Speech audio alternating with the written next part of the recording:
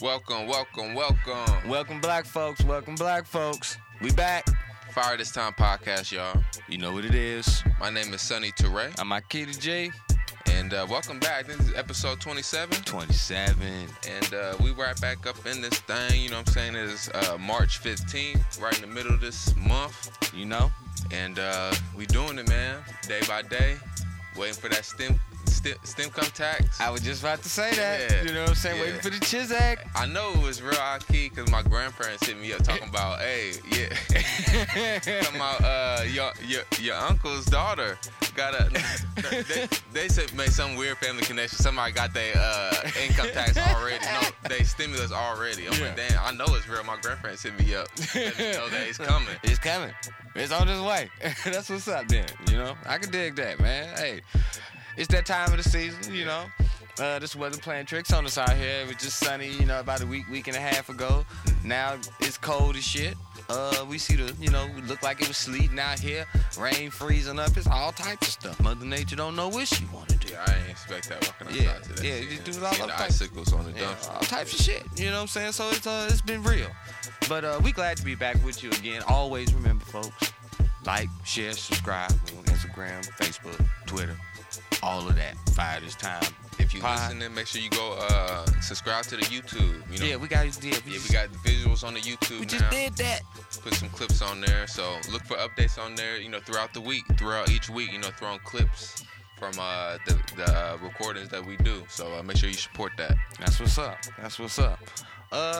This week, y'all, we gonna do a couple little things. Talk about a couple little different things. We really gonna probably try to dig a little bit into this. I kind of have a little conversation about this Black Lives Matter situation and Mike Brown's father calling him out, you know. And also Tamir Rice's mama called him out too. Mm-hmm. So we're going to have a conversation about, you know, all of that in connection with all the different things that's been going on lately with Black Lives Matter, you know, chapters breaking off, doing their own thing and stuff like that. But before we get into that, though, we got to come with this week's fire. Mm-hmm. So this week we're going to actually mention Grammy Award winner, Nasir Jones. Nasty Nas. Yes. Brought it home. You know what I'm saying? He won for Best Rap Album. Yeah, make sure on that real quick. Yeah, Best Rap Album, King's Disease. Mm-hmm. And I know there's a little controversy, you know what I'm saying? He was up, I'm looking at the list now. I'm starting at the bottom. The Allegory, Royce the 5'9" was also nominee. Solid MC. Our Written Testimony, J Electronica. I love that album right there, bro. Solid MC. Alfredo, Freddie Gibbs, The Alchemist. You know, Freddie Gibbs. Solid MC. That's my dude. He's one of my favorites. Indiana boy, fellow Indiana, you know what I'm saying? He's one of my favorites. Black Habits by D Smoke. And, of course, King's Disease by Nas took it home. So, you know, for him to take it home amongst that list says a lot. I'm not sure that this was the year that Nas maybe should have won. I mean, maybe it was previous albums he should have won it. I got to look, maybe previous years he lost out. I mean, I'm going to keep it real. You know what I'm saying? It was my favorite album is Illmatic, so I felt that should have had a Grammy. It got 10 mics in The Source, which was a credible hip-hop source at the time. Should have had a Grammy. I'm right there with you. I think It Was Written is right there neck and neck with. It got 4. Yeah. It was a classic. They could have competed for a Grammy. We're not even, using their mic system. It was written 5 out of 5. You know what I'm saying though. The Source was a quality hip hop source. Right there. That was a quality back in the day when you saying Illmatic got 10 or was it 5? Illmatic got 5 mics. Okay. Because the highest standard was 5 mics. Gotcha. You know what I'm saying? The only group to ever get all 5 mics was Outkast, and I think Tribe Called Quest got like 3. You know what I'm saying? So that first album right there was solid, but he made other classics though, because It Was Written was the shit. Yeah. That was. And I know I'm, not the best maybe to look to for this one right here, because I didn't listen to King's Disease. You know what I'm saying? I listened to Alfredo. I listened to A Written Testimony. Yeah, Alfredo is that's my joint. Yeah, Alfredo, that joint. That's my joint right there. Let's look through a few more of these, you know what I'm saying? I do gotta give a shout out to, even though, we did have the last episode, we did talk about Megan Thee Stallion. Yeah. And, and hypergamy and all that. Yeah. I do have to give a shout out to Megan. She won a few awards. Not saying that I think she should have won that Best Rap Performance award, but her winning Best New Artist did make it so Doja Cat did not win Best so pretty much, you know, you can make that trade off on that. Oh, gladly. Yeah, you can make that trade off on that. Hey, as a black man, I know, we got to take the cards we dealt. And I'll take it. That's just one of them right there. Yeah. That's the sacrifice that you make for the people. Okay, then I dig it. She banged out. I think she got like 3 of them. D Smoke was also on that list, and K Tronada, and those are the only other people I know on the list, including Meg Thee Stallion on the Best New Artist nominees. Yeah. Well, I know, and I'm looking at here too. Even on the I see my man Thundercat. He got progressive rap, progressive R&B. You know what I'm saying? Album of the year. And he won that. Yeah, he won that. Okay, shout out Thundercat. Yeah, I mess with Thundercat. You know what I'm saying? He beat out Robert Glasper, which I like Robert Glasper too. But Robert Glasper won a Best R&B song. Yeah, better than I imagined with her. Yeah, with India Cello, my girl Michelle India Cello on there. So a couple of people, you know what I'm saying? They was Bigger Love by John Legend won Best R&B album. I ain't never been no John Legend. And who is these people? Okay, I know Giveon, Take Time. I don't know Luke James like that, Gregory Porter, and Clemens. I don't know who these people are. I don't know. We're going to keep scrolling. Best Melodic Rap Performance. This got us. So we got... What the hell is Yeah, go ahead. We got Best Rap Performance, and we got Best Melodic Rap Performance. What the hell is melodic? So, of course, Like melodic? What is melodic rap? So, of course, us at Fire Time, we do our research, you know what I'm saying? So, for the people, you know what I'm saying, we did our research, did our little Google, you know what I'm saying? So, Best Melodic Rap Performance. I was curious. I guess I don't pay too much attention to the Grammys because I didn't know where this came from. This is my first time really looking and seeing this, you know what I'm saying? So, I guess it started as Best Rap Song Collaboration or Best Rap Song Performance from 2018 to 2020. And I guess it just recently changed, they said. Yeah, June 2020, with immediate effect to represent the inclusivity of the growing hybrid performance trends within the rap genre. According to the Recording Academy, this category is intended to recognize solo and collaborative performances containing elements of rap and melody over modern production. This performance requires a strong and clear presence of melody combined with rap cadence and is inclusive of dialects, lyrics, or performance elements from non-rap genres, including R&B, rock, country, electronic, or more.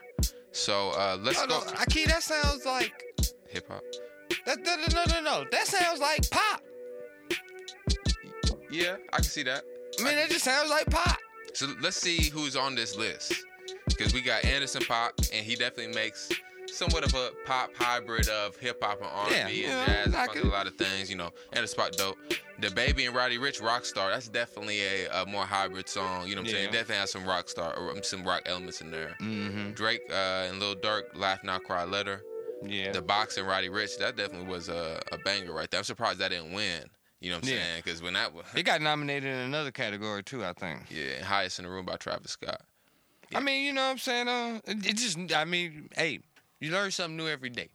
Mm-hmm. Even though I believe that, hip-hop is what it is. But then again, I was like, if you're going to When I got to Google something about hip-hop, if you got ain't historical, that's bad. Okay. Because so much of this other stuff is melodic. You know what I'm saying? Lil Baby's The Bigger Picture is melodic, and that was Best Rap Performance. Why didn't I get nominated for Best Melodic Rap Performance? Yeah. So I think some of these, so the industry going to pick and choose which mixes, it prefers and which ones they want to recognize, with awards and all that stuff. So it's sort of like, because I compare these categories and the nominees in them, and then I compare it to the people that was in the Best Rap Album. Mm-hmm. Nas, Freddie Gibbs, Jay Electronica, Royce da 5'9". Like, would Mos Def be included in Best Melodic Rap Performance if he includes jazz and funk and he sings on his rap albums? Would some songs from that Static make it in Best Melodic Rap Performance? I would say, or does it have to be more pop? You know what I'm saying? Why not? If it's got to be more pop, then why not just call it pop? Well, I say this. I would also say that it would be more commercial. which would make it more pop. Yeah, these songs are definitely more commercial. Yeah, because whereas, good example, the J Electronica and them, they out, the hip-hop heads gonna go by their album. People who listen to hip-hop and want lyrics, beats, production, they're gonna go listen to that. Now, you got people that listen to both, but that's gonna predominantly go towards the hardcore people that's into that lyrics or traditional type form or stream of it. So I don't, Mos Def gets accepted by that side because he came from that side. Right. But I don't know. It would be on the commerciality of it. Mos Def has never gotten commercial. Yeah, a few of his cuts made it had commercial success, but never that pop international. You know what I'm saying? Blowing up like a Drake or somebody like that. Or even like, say for instance, you could say Outkast.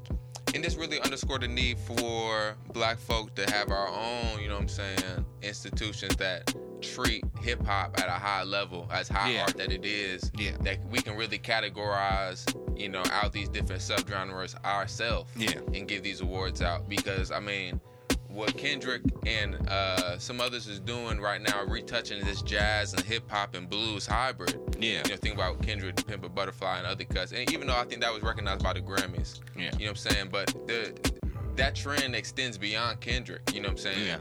And I don't see really that type of hip hop being recognized. You know what I'm saying? If it's melodic, but not melodic in the pop way that the Grammy is going to put on the pedestal.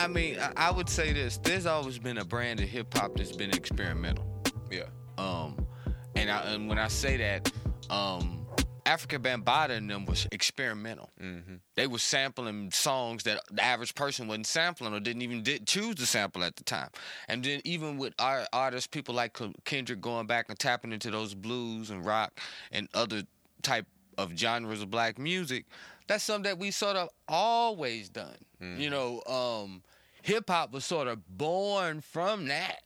Mm. Us sampling from the old and making new stuff with it. Mm.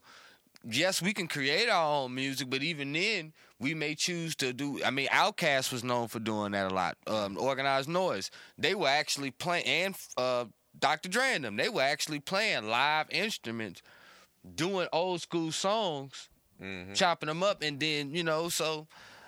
I think my point with this is like all these different forms of hip hop, I don't think none of them really reside in the past because they keep on being remade and redone in different ways. Yeah. And I think a lot of times people treat certain types of hip hop like that, like it's hip hop from the past. Yeah.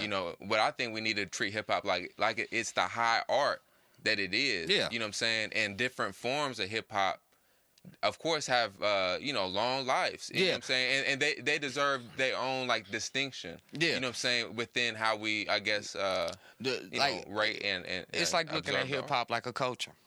Right? When you see it as a culture and you look at the roots of hip hop, you see the sampling, the pulling from the past. Even though if you look at the hip hop today, it don't sound like it do in the past. It's completely changed. Beat patterns, it's MCing ability, skills, the way people rap is all changed. But those elements from that primary root culture of how it was born is still there. We still do it. We just do it in different ways now. You know what I'm saying? You're right. You treat it like a high culture. That's sort of how you do it. You recategorize, but you also, you categorize, but you also define the things of the old that, you know what I'm saying? Because it ain't shit new. And I think the categorization is just a small part of it, you know what I'm saying? And I think that's just one way we treat it seriously. Yeah. Because, just take Kendrick, for instance, you know what I'm saying? Like, Damn versus To Pimp a Butterfly. I think those are two different subgenres that he's touching on. Yeah. One, Damn is definitely a little bit more experimental and melodic, you know what I'm saying, compared to a more boom bap, soulful, bluesy To Pimp a Butterfly. Yeah. You know what I'm saying? And I think those, we don't have any awards for hip hop that, have that type of distinctive depth. Yeah. You know what I'm saying? But hip hop is high art, deserving enough for it. Yeah. That's my point. In hip hop, we sort of did. Yeah. We always had the concept of conscious rap. Yeah. Gangster rap.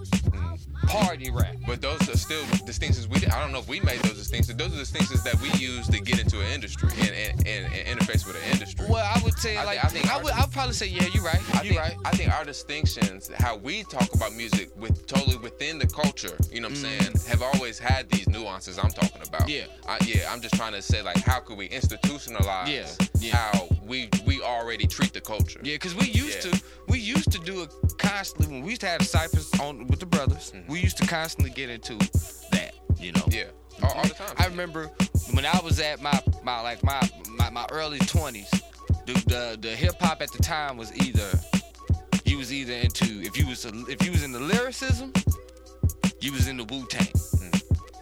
Cause they was jumping on that tip at the time.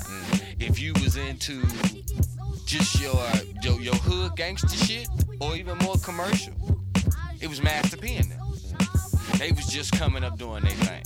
You know what I'm saying? That's when I was in my 20s. Prior to that, you know, I think about Outkast. You know, there's no Outkast album that's the same. Right. And every time it got more different, you be like, what in the hell are they doing? But we still accepted it as hip hop.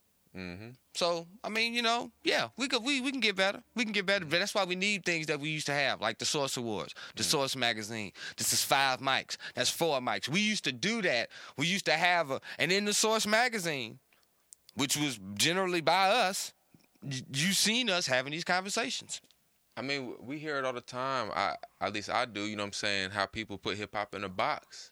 You know what I'm saying? Because hip-hop was the name applied to something that people didn't even think was going to last. Yeah. You know what I'm saying? Yeah. But hip-hop is, I think, not just an era, but I think it's a paradigm of black music that we've arrived to with digital technology. You know what I'm saying? Yeah. Where hip-hop is put into a box, you know what I'm saying, of where if you include different elements, now you're going outside the box of hip-hop. You know, but that's also a commentary on black music and black culture, black folk culture, in my opinion. Yeah. You know what I'm saying? Like, where hip-hop for me, you know, is really defined by, you know what I'm saying, what is possible with black music. Of course, I think hip-hop has some of the elements of a 4x4 beat pattern. Yeah. You know what I'm saying? The kick, somewhere the kick and the snare got to match up here on some hip-hop albums. Yeah. You know what I'm saying? But some hip-hop albums and some hip-hop don't even got no beat to it. I didn't heard albums like, who in the hell made this? They sell it somewhere. Exactly. It's bells chiming in the background. That's it. Mm-hmm. I mean, maybe focus on the kicks is the wrong part. Maybe it has something to do with the lyrics. But then again, you can have hip-hop albums without any lyrics on them. Like I just released one, Deacon. Yeah. You know what I'm saying? And the drums is really all over the place with that. Yeah. So it is really kind of hard to lock down exactly what hip-hop is for people that really live it, you know what I'm saying? Yeah. On a musical level, hip-hop is just a transition for black music. Mm-hmm. Just the soul of black music. That's it. We did it during blues, jazz, 2 eras of jazz, electric jazz, and the traditional. R&B of the 60s, soul music of the 70s. I think there's going to be another genre of music that we're going to create that's going to come from this. It's going to have, though, the hip-hop elements in it. It's going to have the jazz and all the other stuff, too. I do wonder, you know what I'm saying? I have no doubt, you know what I'm saying, the way you saying could be true. But, I mean, is hip-hop really just what's possible in black music once we develop this identity of, you know what I'm saying? Think about, I mean, you don't have hip-hop without the Black Power era and the decades following that. Yeah. And then how we arose from that. Mm-hmm. And also digital technology, allowing for certain sampling, you know what I'm saying? Sampling, of course, is integral in black music. You can't do it without certain digital technology. Yeah. And that allowed for the genre to form. Mm-hmm. You know, of course, the same thing with reggae. There was certain digital technology that, you know, you needed to have in a guitar for the genre to form. Mm-hmm. So, I mean, where do you go after, you know, identity, the freedom of our oratory performance and digital technology? You know what I'm saying? Is there another place for black music to go or something to incorporate to change it? Or is this the last I guess, launching pad for where black artists go. I mean, I say this. I don't even think we even at that point yet.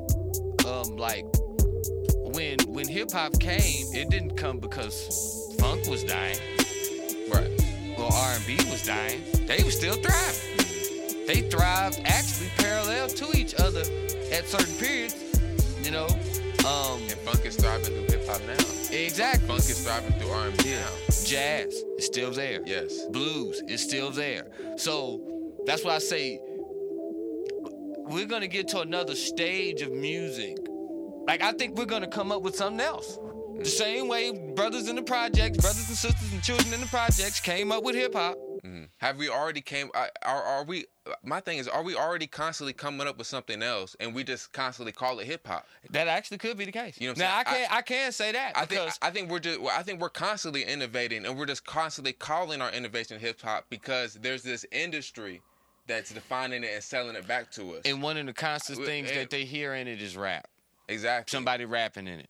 You know, we could be at that place. I mean, I really think that we sort of are when I started seeing, okay. So when I hear people say that fucked up shit about hip-hop and saying, like, hip-hop needs to innovate and there needs to be something different, I think that they're putting, you know what I'm saying, all their fucked up feelings about black culture and just shitting on hip-hop with that. You know what I'm saying? Because the innovations that they don't hear, I know the innovations are there and coming and already here. And they're always happening with hip-hop. We just always call it hip-hop. That's why some of the young folk kind of rebel against that. You know what I'm saying? And I mean, that's why I think hip-hop is a much, much wider umbrella, you know, for black music, you know, for this paradigm, you know. So, yeah. I mean, you know, it's always going to be a demand for originality and things. So it's just like, even now, hip-hop is that originality. Yeah. You got people who going to want the lyricism. They want a person who is rhyming over a beat, actually saying something. Make them think. Metaphor. Make you say, damn, he said that shit. You know. You got some people who want to hear gangster shit. Hip-hop sort of is tailored to lifestyles, too. You know what I'm saying? Like, that's what make it. Hip-hop is a living thing. It ain't nothing that's dead. It's always alive. It's always moving. It's always changing. So, like, it's definitely, whatever comes next, if not, we're already there, because I do agree we calling a lot of shit hip-hop. And it may not be. It may just be its own little thing.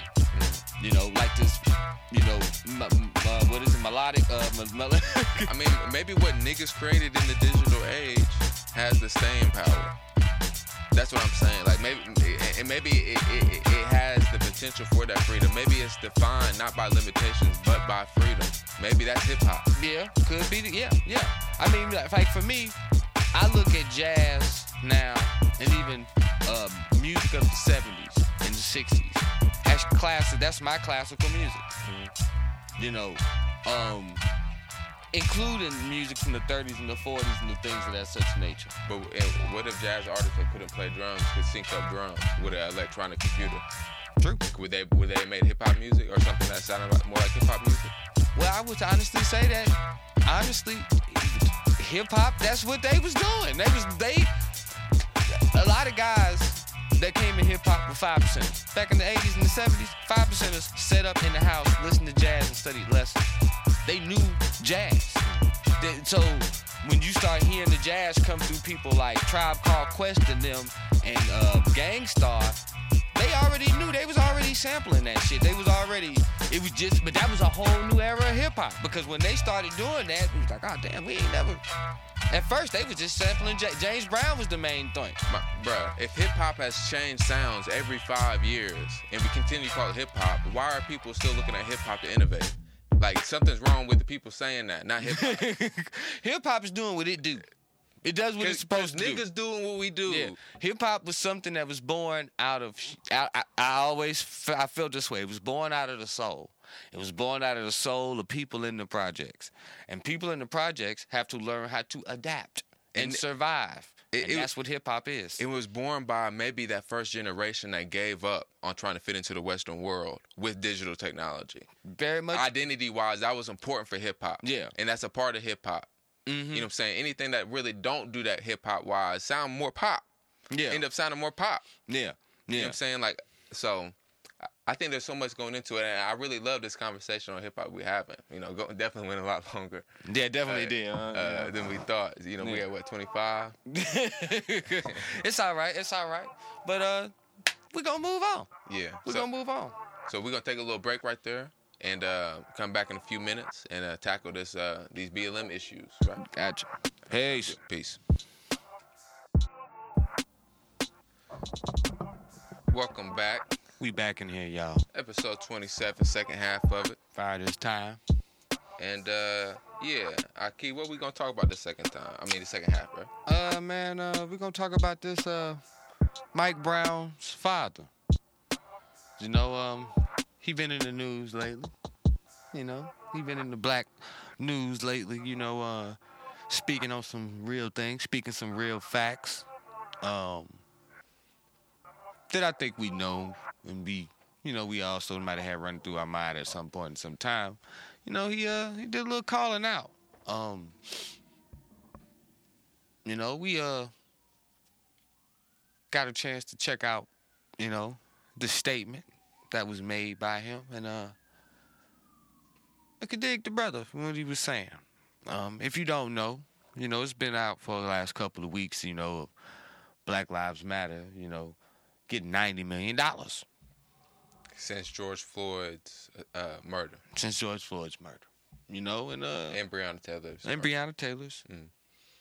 And, people have been questioning, like, okay, well, what's going on with this money? There's also been other issues, questions of leadership, we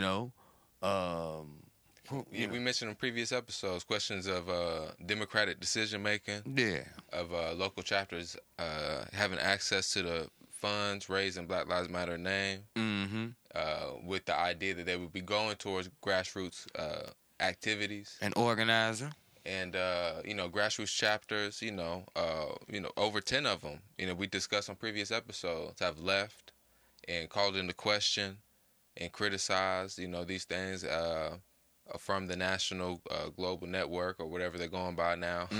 Because they have introduced new entities, new organizational entities in the wake of all this as well, including a Political Action Committee, a PAC, to of course, get involved on the Democratic Party. Yeah, they've been doing some things lately, I guess, since they've been getting called out. But before we would like for you to hear, what the father and one of his comrades says, and said about it. And, they spoke on. So, we're going to try to get that to you. Mm-hmm. So I'll play it now. I'm Tory Russell, Ferguson frontline organizer, and on the behalf of many activists in the St. Louis area, I'm joined with Mike Brown Sr., the father of Mike Brown Jr. Today, we hold Black Lives Matter accountable. The movement that is catapulted into the limelight has forgotten about Ferguson and the freedom fighters. Freedom fighters like King D. Seals, Edward Crawford, and Danye Jones have literally given their lives to the struggle, but have rarely spoken about and families are not taken care of. Brother Ali, Joshua Williams, and many other political prisoners from the Ferguson movement are incarcerated or have been and still has received no assistance from Black Lives Matter. What kind of movement are we building where we're saying Black Lives Matter, but the freedom fighters and the families are being left behind? Where is our restitution? Where is our organizing? Where is our building of a movement? We have groups like the Lost Voices and the Freedom Fighters here, and thousands of other youth activists in their 20s and 30s have been out in the streets protesting for months and months and years for years. Still forgotten. We're asking that Black Lives Matter leadership funds $20 million to Ferguson organizers, organizations, and community foundations to do the work. We're not begging for a handout. We're coming for what we deserve. Today, as we demand the $20 million to go to Ferguson as restorative measures so we can continue what we started, here's what we'll be organizing. Annual commemorations around Mike Brown Jr.'s life, mutual aid programs, Black Panther-style programs and services to meet the needs of the people, community gardens and farms, and also organizing fellowships and stipends so we can fight white supremacy full time. This is what we started in Ferguson, and this is what we will continue. Powerful. Talking G shit. Powerful. You know, I don't know what you think about that, Ahki. When chickens coming home to roost. Yeah. I mean, I say all this as a former member of the local Black Lives Matter chapter here in Champaign. Even back then, knowing organizers that were participating in the national convenings back then, when the movement started, knowing the relationship between our chapter's leadership and the global network or the national chapter, the national leadership, and seeing the backwardsness, witnessing it firsthand. I've been knowing about this for years, since really BLM's inception. Close friend of mine once told me it's not amateur hour, and he was much wiser, you know what I'm saying? When BLM was starting out, I had no idea what he was saying. This is why I was a member. You know, and it came out to be, you know, pretty true. Maybe not amateur hour, but this is definitely not amateur hour, and definitely not, you know, those that are in this for a buck, or those that are in this for clout or prestige, as, you know, some way that they think that this can guarantee their leadership and legitimacy, as opposed to actually doing the work and listening to the people. And, of course, what Mike Brown's family is saying here, we see that BLM and how it grew over the past 6-7 years, they have not listened to the people. They have not listened to black communities.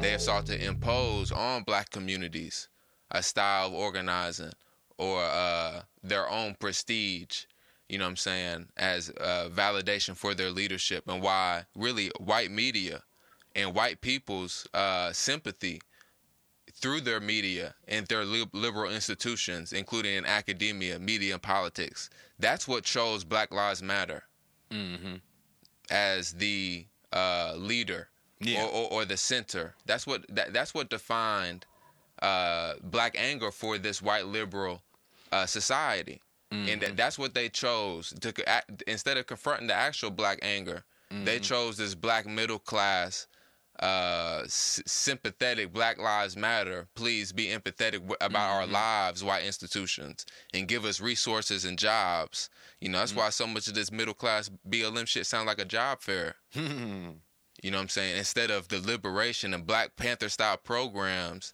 that are going without resources in Ferguson, even though they gave so much of their blood, sweat, and tears, lives even, you know. And one more thing, okay, I know I'm ranting right now, but I have to shout, they mentioned the name on there, Danye Jones. Yeah. His name in particular. Yeah. Just because we know his uncle and work closely with his uncle here in Champaign-Urbana, Kashif. Yeah. The uncle that found him like that in his backyard.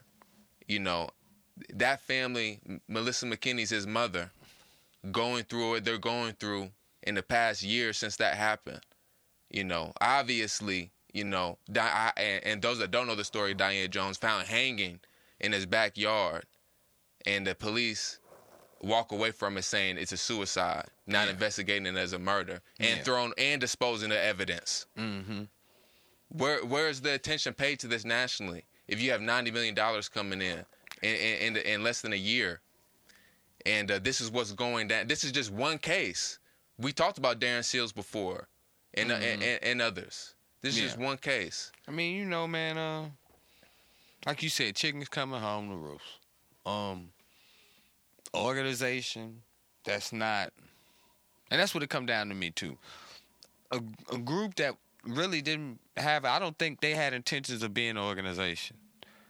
I don't think they had an intention of doing that work. But you claim leadership. You gotta take the responsibility. They definitely benefited from the cloud of leadership. There you go. Book deals. They forwarded themselves as we are the so and so who are leading the movement. The black women, the black queer women who are leading the movement. So you don't think accountability and responsibility of leadership and the black radical tradition that you claim comes with that? Or do you want to redefine what the black radical tradition and what leadership means to it. Well, no, I'm keeping it real. No, that's the era and time we in right now. They've been defining that. That's academia has been redefining that, and that's postmodernism. All these definitions don't mean shit. Yeah, they all been defining that. That's been going on. Even in the times of when Black Lives Matter, when that was popping off in Ferguson, people were questioning shit. You know, for me, it's like, yo, you don't have no hierarchy. There's nobody to really answer to. We're seeing now that you don't have a true, you know what I'm saying, democratic process. You know, because you got chapters stepping up and rebelling, withdrawing themselves, saying that y'all don't have a democratic process in place. So it was actually their release that they had this amount of money and they donated this amount of money to these groups. And if you look at the groups that they actually donated their money to, that's actually a whole different story. I say do your own research. We can't even got time for that right now. Yeah. But so they've been trying to respond to, you know, the over 10 BLM chapters leaving and criticizing them in an open letter, with more doing it even recently in 2021. They respond to these type of ways, but also Patrisse Cullors, who's still part of the national leadership. She comes out. This is as recent as the Judas and Black Messiah film on William O'Neill, the snitch, and Fred Hampton. She actually came out and she said, in a response, I think this is on Instagram or Twitter. She said, "We all watch Judas and the Black Messiah, and yet no one questioned the lies because it's easier to hate black women. It's easier not to believe black women. My practice in abolition teaches me compassion, boundaries, forgiveness, and to lean towards healing." The hell that got to do with? So, of course, she tries to put all this bullshit at the beginning of the statement and then end it with this flourish of humanism, right? My practice is about compassion, forgiveness, and healing. What did she say at the beginning of that? She's saying that we all just watched this movie about the niggas, or black men, I should say, and the Black Panther Party in this film, Judas and Black Messiah, and how that they were undermined by the lies of the federal government, right? So we all watched this movie and felt empathetic towards black men. But she says, and yet no one questioned the lies because it's easier to hate black women. So you're telling me that the grassroots chapters, one after another, over 10 of them now, came out, said, y'all been doing dirt. You saying that this is about hating black women? This is about not believing black women? Get the fuck out of here. That's the scapegoat. That's the scapegoat to avoid the actual criticism that you're getting right now. Your chapters came up and said this. Your chapters came out like, man, y'all ain't throwing us no bread to get this shit done. We still fighting these cases. We got people locked up. People can't. Now I think now they trying to do, like, they doing the COVID relief thing. They doing that, you know, $1,000. But they said the money was almost dried up immediately, and trying to raise funds for more. Because you only put $3 million in it. But it's always something. And we got an argument outside the crib right now. I don't know if y'all can hear that on the mic. Yeah, they're getting it in right Some there. hood good shit. But we in the hood. You know, that's how you know you're dealing with real folks. But yeah, man.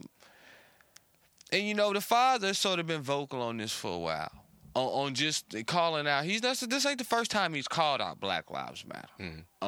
This ain't the first time we done had activists call out Black Lives Matter. We gotta really do some thinking. I mean, but what I say is this: we're not naive. Black people are getting smarter. We're catching on. Facts. And we're not. You know, we following the money. We hearing them old quotes now. Follow the money. We hearing that shit. Nigga, who giving you this money? Facts. You know. And after 6 or 7 years of failing to take up that responsibility, now 2 of the founders left one there to clean up the pieces. Yeah. And now she's over here saying that people just hate black women. You know what I'm saying? So it's really a shit show. Yeah. It really is. And feel bad for Patrisse Cullors being left to, you know, carry this burden. And I do feel some people in BLM in some of the chapters that remain saying, you know, it's up to us to build the infrastructure we should have been building, or we've been trying to build this whole time. Yeah. And there could be still some good to come from it. But the anti-democratic decision-making that goes into Patrice Cullors being named national leader without a democratic process that really engages your actual base, the people actually trying to do the work. You know what I'm saying? Like I said, this has been more about a black middle class, black petty bourgeois imposition on the black working class of certain values, principles, or a certain adherence to a leadership that has not proven itself or really devoted itself to, being the vehicle and the voice of the black community. You know what I'm saying? Are you trying to win the hearts and minds and be a vehicle and voice of the black community? Or are you trying to impose something on the black community or represent an imposition on the black community for white benefit, for white resources, for book deals, for leadership within this white, or I should say liberal, integrated society? Because that's who recognizes really BLM's leadership. It's not the black working class. It's niggas in the hood, Ahki the G, recognizing BLM's leadership, political leadership over the black community. I mean, your political leadership got to deal with something that the people is dealing with. And no offense, a lot of their campaigns, the niggas, pardon my French, but that ain't really vibing that. They just don't, maybe I say it like this, now you got this money. What you can do is figure out what you want to do and put that money towards institutions, at least where your chapters are, to get that done. That planning should have been there before.